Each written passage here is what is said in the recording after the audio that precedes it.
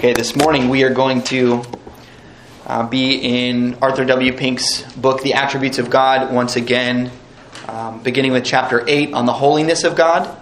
And then we will see if we get to chapter 11 on the goodness of God. I have a sneaking suspicion that God's holiness will consume our time much as it consumes all of eternity. So, as we begin, I want to read Isaiah chapter 6, verses 1 through 7. The great vision Isaiah had of the throne of God.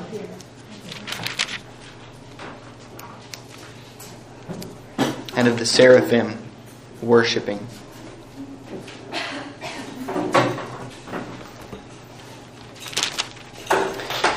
Okay, Isaiah chapter 6. In the year that King Uzziah died, I saw the Lord sitting on a throne, high and lifted up, and the train of his robe filled the temple. Above it stood seraphim. Each one had 6 wings. With 2 he covered his face, with 2 he covered his feet, and with 2 he flew. And one cried to another and said, Holy, holy, holy is the Lord of hosts. The whole earth is full of his glory. And the posts of the door were shaken by the voice of him who cried out, and the house was filled with smoke. So I said, Woe is me, for I am undone, because I am a man of unclean lips, and I dwell in the midst of a people of unclean lips. For my eyes have seen the King, the Lord of hosts. Then one of the seraphim flew to me, having in his hand a live coal, which he had taken with the tongs from the altar. And he touched my mouth with it and said, Behold, this has touched your lips. Your iniquity is taken away, and your sin purged. Let's pray together. Lord God in heaven, we read your word. We read in the scriptures descriptions of your throne, which we know can only capture a glimpse. And even the glimpse that is captured is conveyed to us in part. And even that part is too glorious for us. For we, like Isaiah, are people of unclean lips. From people of unclean lips. And Father, we see your holiness in your word. We ask, Lord, that as we discuss together your holiness and your goodness, that you might, by your Spirit, help us to have a greater glimpse of you. And help our response to be proper, as Isaiah's was recognizing and confessing of our sin and worshiping you from the heart. Be with us now as we discuss. Help us to be faithful to your word. We pray this in Christ's name. Amen.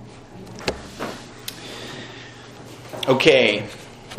The holiness of God. When we discuss or use the word holy to describe something, often, especially when we're talking about things, created things, we're often describing its state as being set apart, for God or by God.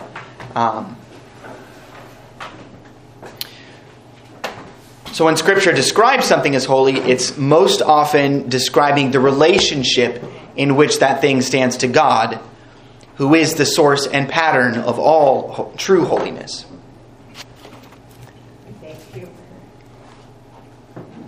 Now I'm going to kind of pull from a few different sources or authors to describe holiness, including Pink, but others as well. And then we'll kind of go through what Pink focuses on. Mostly in this chapter and in his chapter on the goodness of God, Pink is focused on how God's attributes are displayed. But I want to begin a little bit talking about what the holiness of God is, to the extent that we can.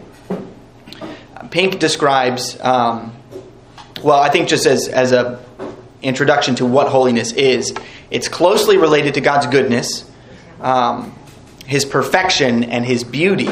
All those things are kind of wrapped up together.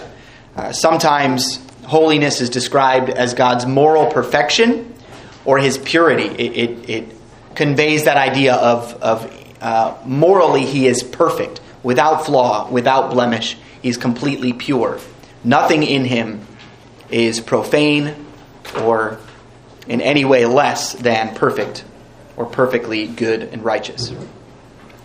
Pink describes the holiness of God as the very antithesis of all moral blemish or defilement.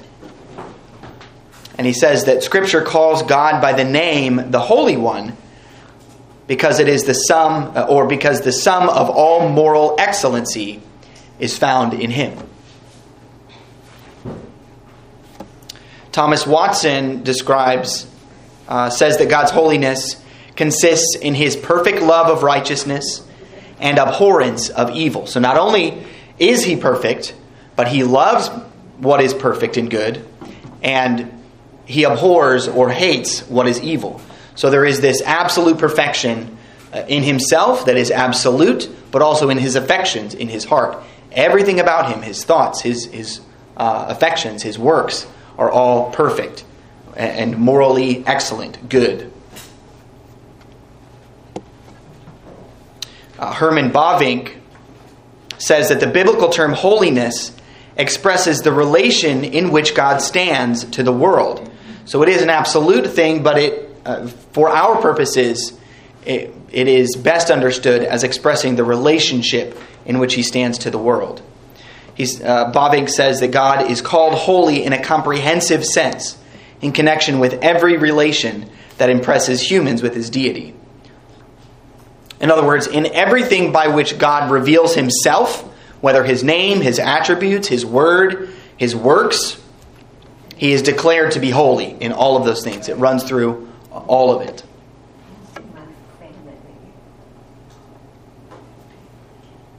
Now, Petrus van Maastricht describes holiness as God's moral excellence, through which first, God is separated from whatever is common and profane. And that's a total separation. There's no association. There's no countenancing of what is profane or common. Cannot be in his presence. He is also devoted to himself. If he is perfectly good, perfectly righteous, he should be devoted to himself. And he is. So he does all things on account of himself and for his own glory and good pleasure. That is a part of God's holiness or moral excellence. If something is morally excellent, it is to be valued, to be desired. And so that applies to God as well. Because he is morally excellent, God desires himself.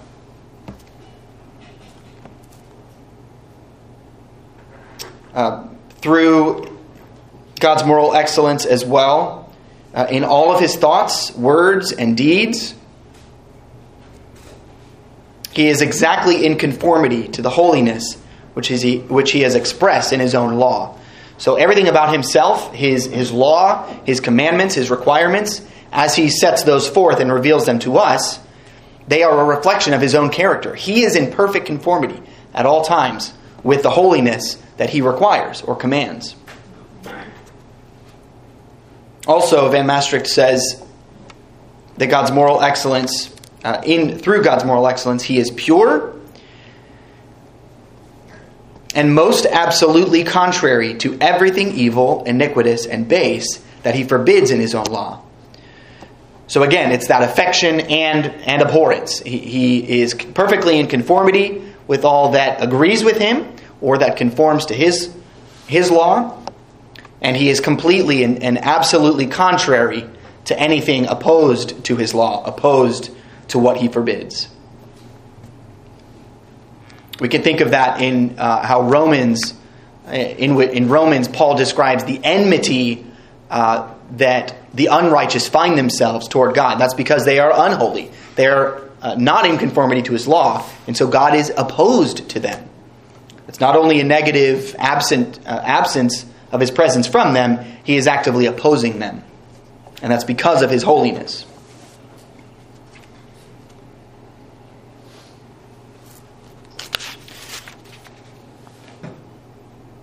And I think especially in light of that, God's opposition, active opposition to all which opposes him, even the sin within creatures, even the sin within us, though we are no longer at enmity with him, He is opposed to our sin and commands us to wage war against it, against our flesh.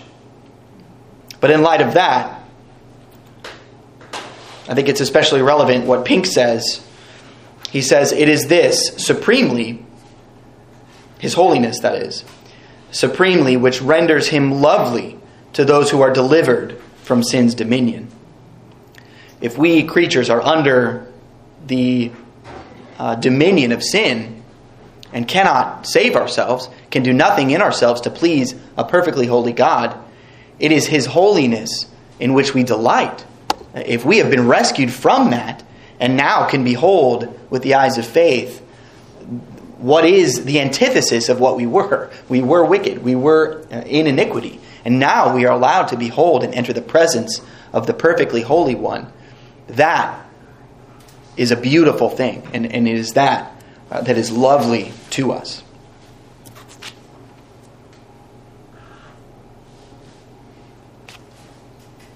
Okay, I want to read. This is a paragraph from Pink. Describing or talking about God's holiness. He says, this perfection, as none other, is solemnly celebrated before the throne of heaven. The seraphim crying, holy, holy, holy is the Lord of hosts. It's Isaiah 6:3 that we just read. God Himself singles out this perfection. In Psalm 89:35, He says, once I have sworn by my holiness. God swears by His holiness because that is a fuller expression of Himself than anything else.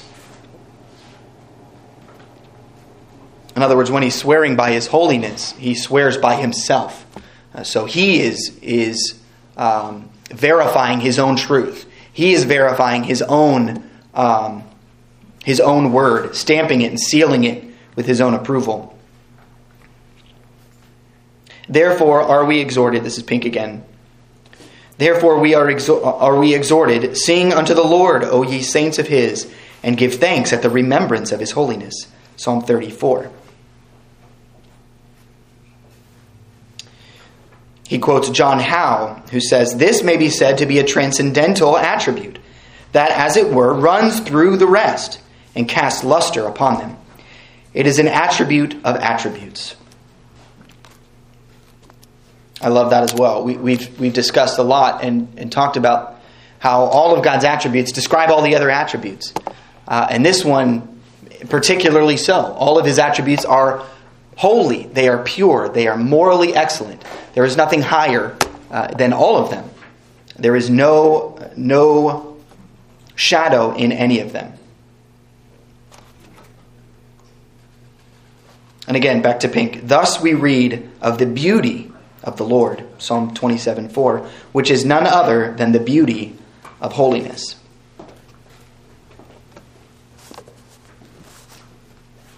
So again, this is an attribute in which God especially delights. He delights in His own holiness, and He values it. He is jealous of it.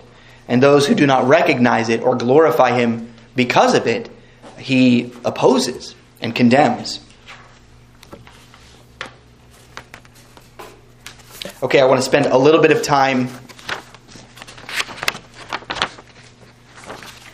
reading some scriptures that address or describe the holiness of God. And again, I think as we have previously, if anyone would like to look some up for me. First, Exodus 15:11. Anyone want to look that up? I got it. Dan? Habakkuk 1:13. Lindsay, thank you. And then 1 John 1:5. Ava, thank you.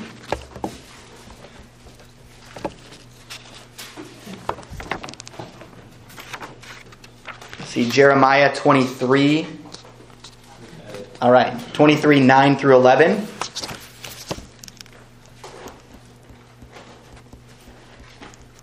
And then Numbers 14:8. David, thank you. Excellent. Okay.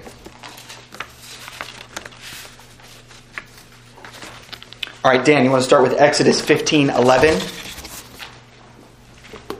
Who is like you, O Lord, among the gods? Who is like you, glorious in holiness, fearful in praises, doing wonders? Who is like the Lord, glorious in his holiness? Again, it is a particular glory of the Lord in which he delights and in which his people delight. Exodus 15 is the song of Moses, that as they are delivered, the song of praise that Moses renders to God. It's a beautiful chapter. That's the word I was looking for. Of Scripture. Okay, Lindsay, Habakkuk 1:13. You who are of purer eyes than to see evil and can't look at wrong, why do you idly look at traitors and remain silent when the wicked swallows up the man more righteous than he? Did I have that right? 113. 1:13? I might have had that wrong.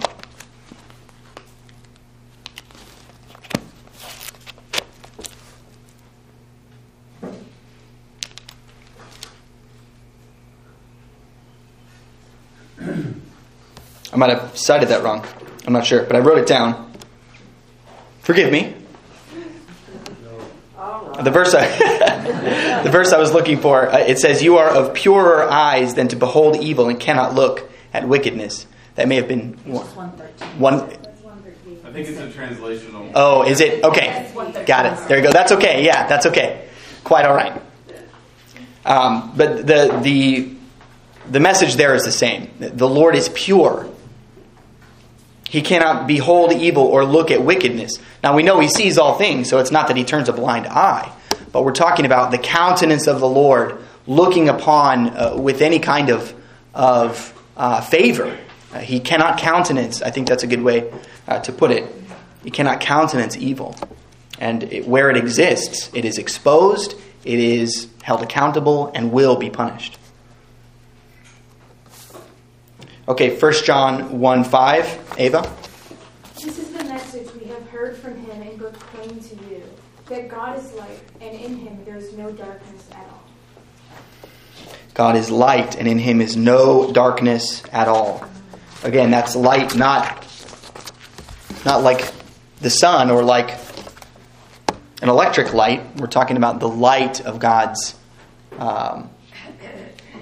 God's moral perfections, the light of his holiness, of all of his attributes are good and perfect. There is no darkness at all. He is completely pure. Okay, Jeremiah 23, verses 9 through 11. Concerning the prophets, my heart is broken within me. All my bones shake. I am like a drunken man, like a man overcome with wine, because the Lord, and because his holy words. For the land is full of adulterers. Because of the curse, the land mourns, and the pastures of the wilderness are dried up. Their curse is evil, and their might is not right. Both the prophet and the priest are ungodly. Even in my house I have found their evil, declares the Lord.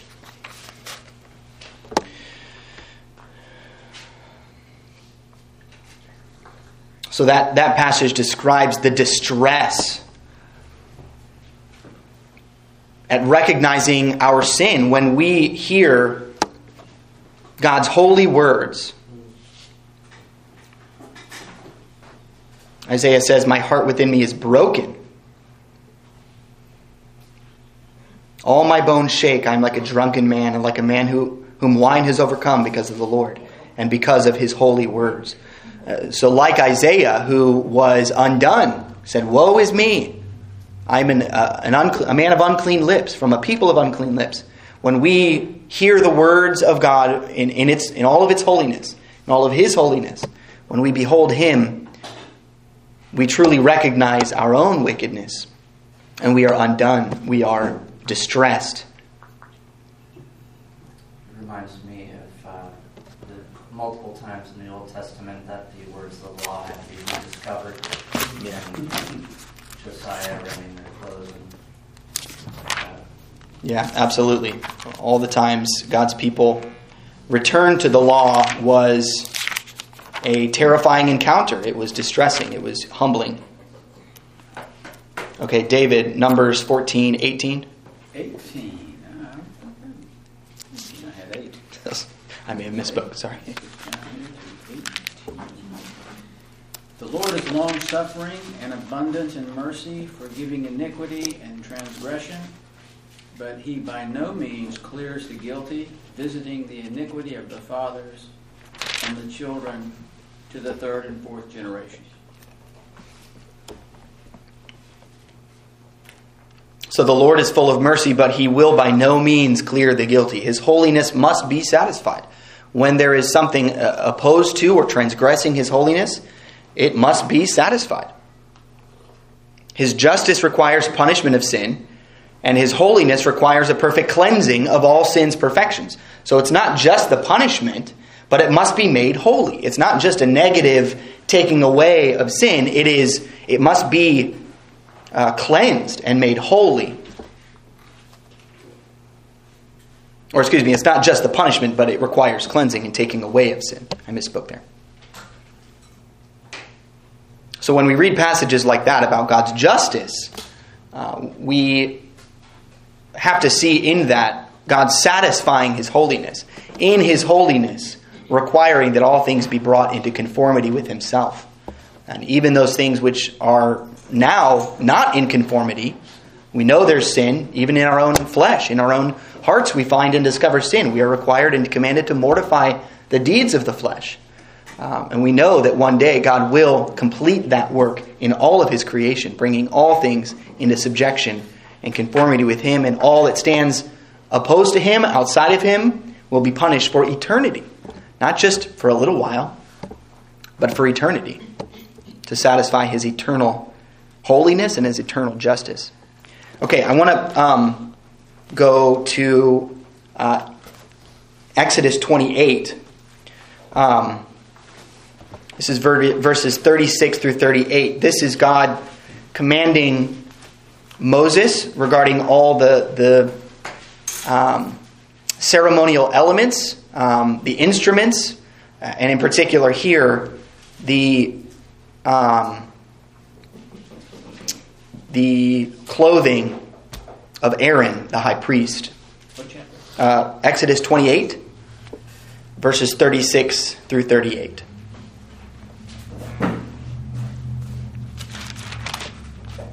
Okay, so this is the priestly, some of the priestly garments. This is describing the crown that Aaron should wear. And it says this: "You shall also make a plate of pure gold and engrave on it, like the engraving of a signet, holiness to the Lord. And you shall put it on a blue cord, that it may be on the turban. It shall be on the front of the turban. So it shall be on Aaron's forehead, that Aaron may bear the iniquity of the holy things, which the children of Israel hallow in all their holy gifts. And it shall always be on his forehead, that they may be accepted before the Lord."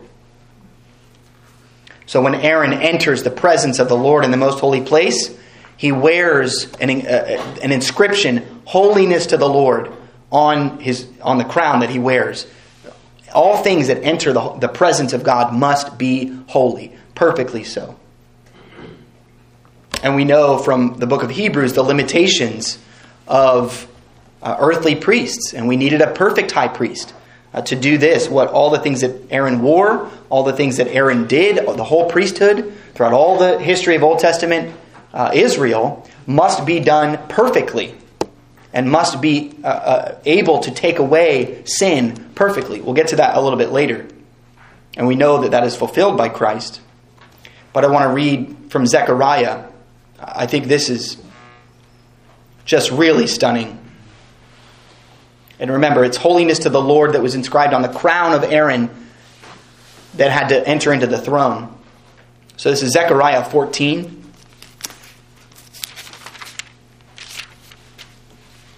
Verses 20 and 21.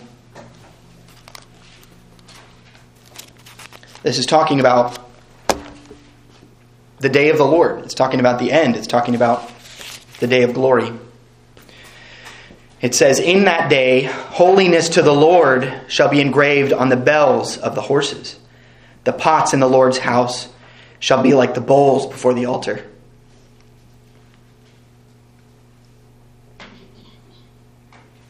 Yes, every pot in Jerusalem and Judah shall be holiness to the Lord of hosts. Everyone who sacrifices shall come and take them and cook in them. In that day there shall no longer be a Canaanite in the house of the Lord of hosts. When God's presence fills the whole earth, all things will be holy. It's talking about the bells of horses, the very most profane things. Every pot in Jerusalem and Judah, the most common and profane things that we can think of today, when God renews all things, when his presence fills the whole earth, holiness will apply and adhere to all of them. They will all be sanctified. To the same extent that Aaron was required to sanctify the things that he brought into the holy place of God, the holy of holies in the temple, everything in the presence of God will be one day that holy. I think that's really stunning and amazing. That verse also at the very end is foreshadowing the end of Revelation, where there's no longer an outer court where the Gentiles were segregated to. Yeah. And the reason there's no longer a Canaanite is they are all Israel. It is all Israel together with God in the Holy of Holies is what is a really beautiful picture related to the holiness of God. Yeah, absolutely. Every wall of partition, we know the veil was torn that kept people out of the presence of God. The outer court all will be one. There will be no separation. All will be in Israel. Torn top to bottom. Top to bottom, right. The veil was torn top to bottom.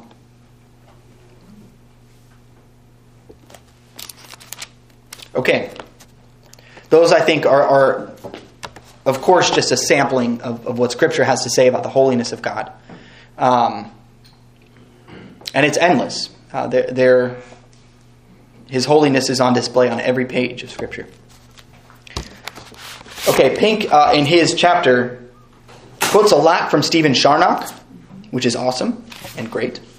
So we're going to read a couple of those as we go. One of those quotes, he says this. This is Stephen Charnock. Excuse me, breathing into the microphone.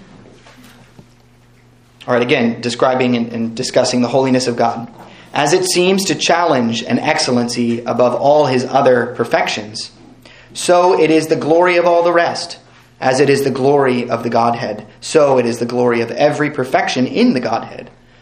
As his power is the strength of them, so his holiness is the beauty of them. As all would be weak without almightiness to back them, so all would be uncomely without holiness to adorn them. So he's talking about the attributes of God. All of the attributes would be uncomely. They would not be beautiful without holiness to adorn them all. Should this be sullied, all the rest would lose their honor. As at the same instant the sun should lose its light, it would lose its heat, its strength, its generative and quickening virtue. As sincerity is the luster of every grace in a Christian, so is purity the splendor of every attribute in the Godhead.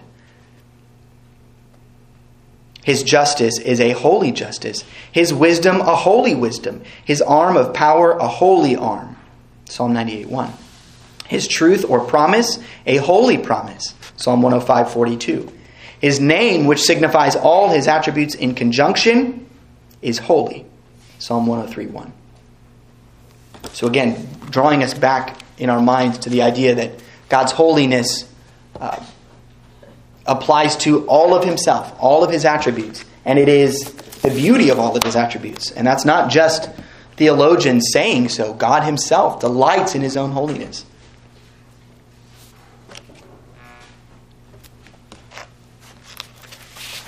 Okay, so in what way, how does God manifest his holiness?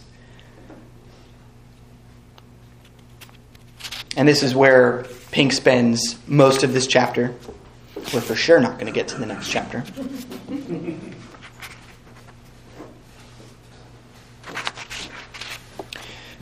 Okay, so God manifests his holiness in all of his works. The Lord is righteous in all his ways and holy in all his works. That's Psalm 145:17. Nothing but that which is excellent can proceed from him. Holiness is the rule of all his actions.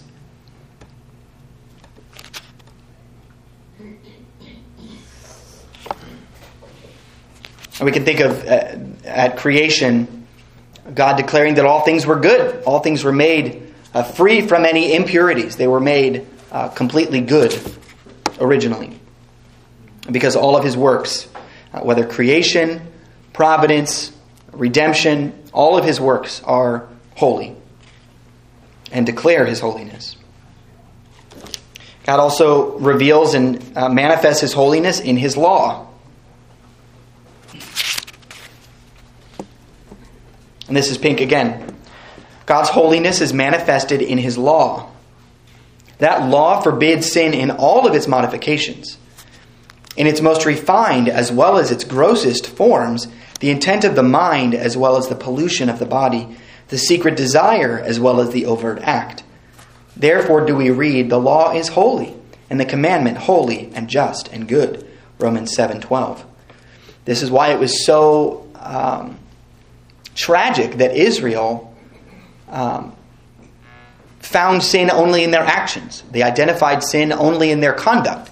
They did not see that sin, that God's law was requiring that their hearts be in conformity to his law as well. All of our affections are to be holy, are to be righteous. And Israel was so intent on controlling their actions, and often the actions of others, they did not see that it was their hearts that needed to be circumcised more so than their bodies. God delights in obedience of the heart. And that's what so often people look at the Sermon on the Mount and see just a great moral teaching, something that is an accessible Jesus, a Jesus that is describing a way of life that we can adapt to ours, that we can incorporate and add on to our lives and have some moral meaning or something. But really, at the Sermon on the Mount, Jesus was exposing the depth of the perfection of the law. He was saying, you have missed. Moses said this, but I say this. He was drawing the law into their hearts, saying, you need the law written on your hearts more than on tablets of stone. He was, if anything, showing just how far we are from keeping his law, not making it easier. He was showing just how perfectly pure God's holiness is. And when we recognize that the righteousness and holiness of God is in his law, and that is perfectly summed up by Christ, he was telling us throughout his whole life, his whole ministry, maybe especially on the Sermon on the Mount, he was describing his own righteousness, the perfection of his own righteousness and holiness. He who was among them at that time, in the flesh. Now, I think I do want to emphasize that it's important that God is not holy because he conforms to his law. It's the reverse. I want to make sure that we don't get the wrong impression. God is not holy because he obeys his own law. It's his law that's holy because it conforms to his nature. The law is, especially as we read it, it's a summation of the perfect moral law of God, which is contained in himself. He is perfectly holy, and he gives to us a law that conforms to himself, and by which he conforms us to himself. So he is not, we need to not get it the other way around, that God keeps his law and therefore he is holy. No, he is holy and therefore his law is holy, and has the power by his grace to conform us to his nature. Isn't that also where we get it wrong with our own salvation? We often think that we're holy because we keep the law, but in reality, God has made us holy, so we are able to keep his law. Absolutely. Yeah, that's a great point. We are not holy when we keep the law. When we are made holy, we can keep the law. But again, even in this life, it's the work of Christ, his perfect life, that did satisfy the entire law. That is what is accredited to us that makes us holy. Our works are accepted, and our works are accepted only as they are found in Christ. But yeah, Jonathan, that's a great point, that we cannot be saved or sanctified by keeping the law. We are saved and sanctified, made righteous, even while we were yet sinners. Christ died for us. And now those who are called and justified are now in a process of being sanctified. What is it to be sanctified? But to be made holy. And that's a process that will be completed on the last day at the resurrection in glorified bodies when we are freed from what Paul calls the body of death.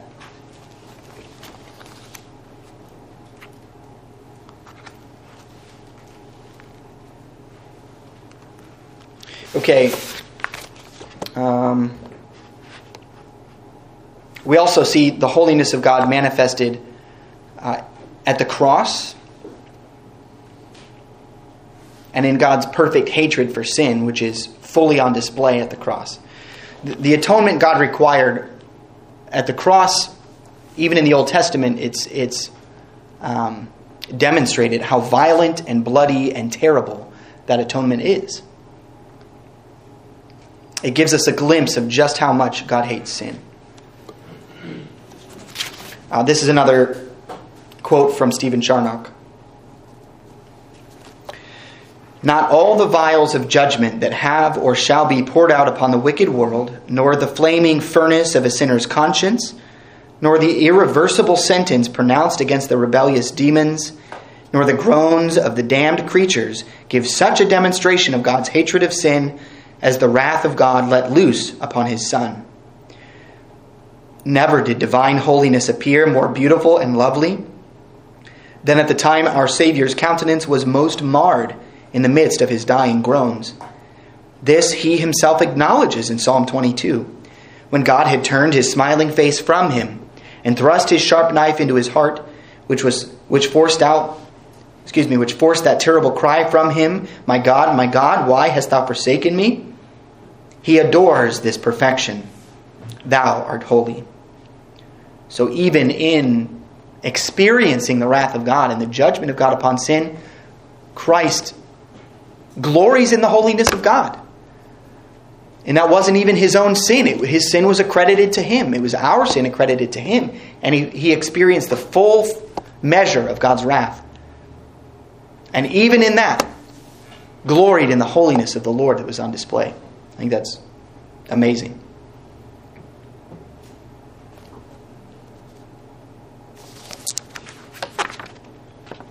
Okay, I'm going to start wrapping this up.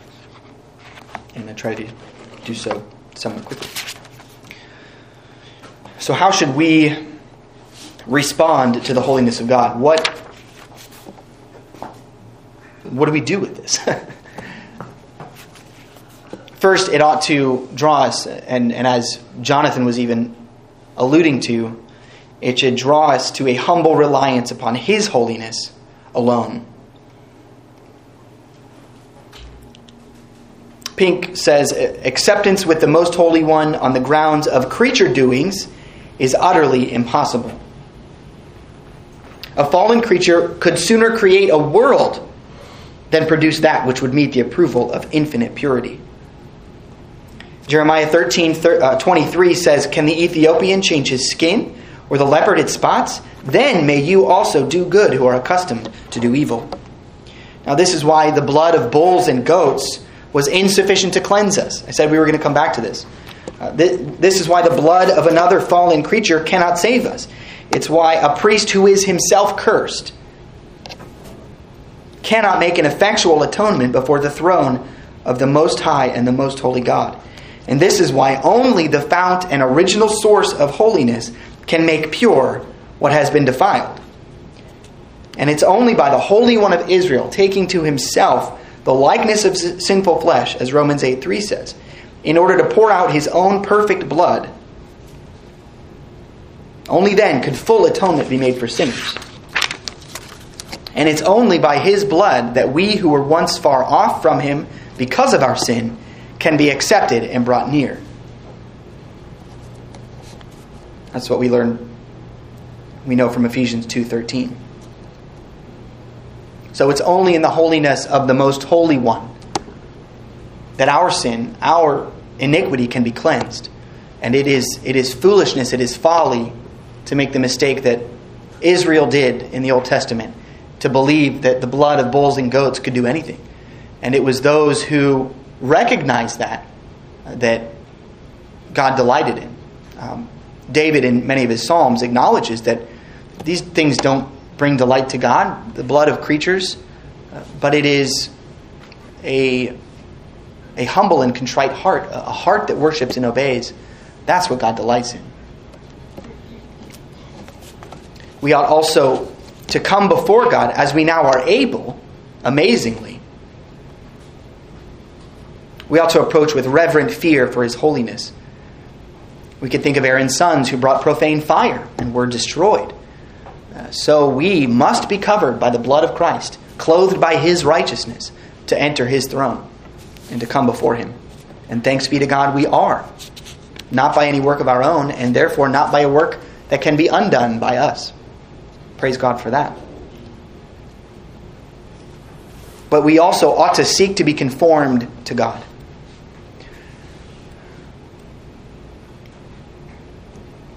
Many times in Scripture, God commands us to be holy. And He says in several places, in Leviticus and then also in 1 Peter 1, be holy, for I am holy. And knowing that the holiness of God is His very nature, His being, His essence. When God commands holiness, He is requiring conformity to Himself. Not just conformity to His law, not just conformity of our bodies, our actions, but of our whole being, our hearts, our minds, our will. He is commanding conformity to Himself. And by the Spirit's work of sanctification, He is bringing that about Himself. Not only does He require it, but He produces it. He works that in us. Again, thanks be to God for that. What He commands, He supplies.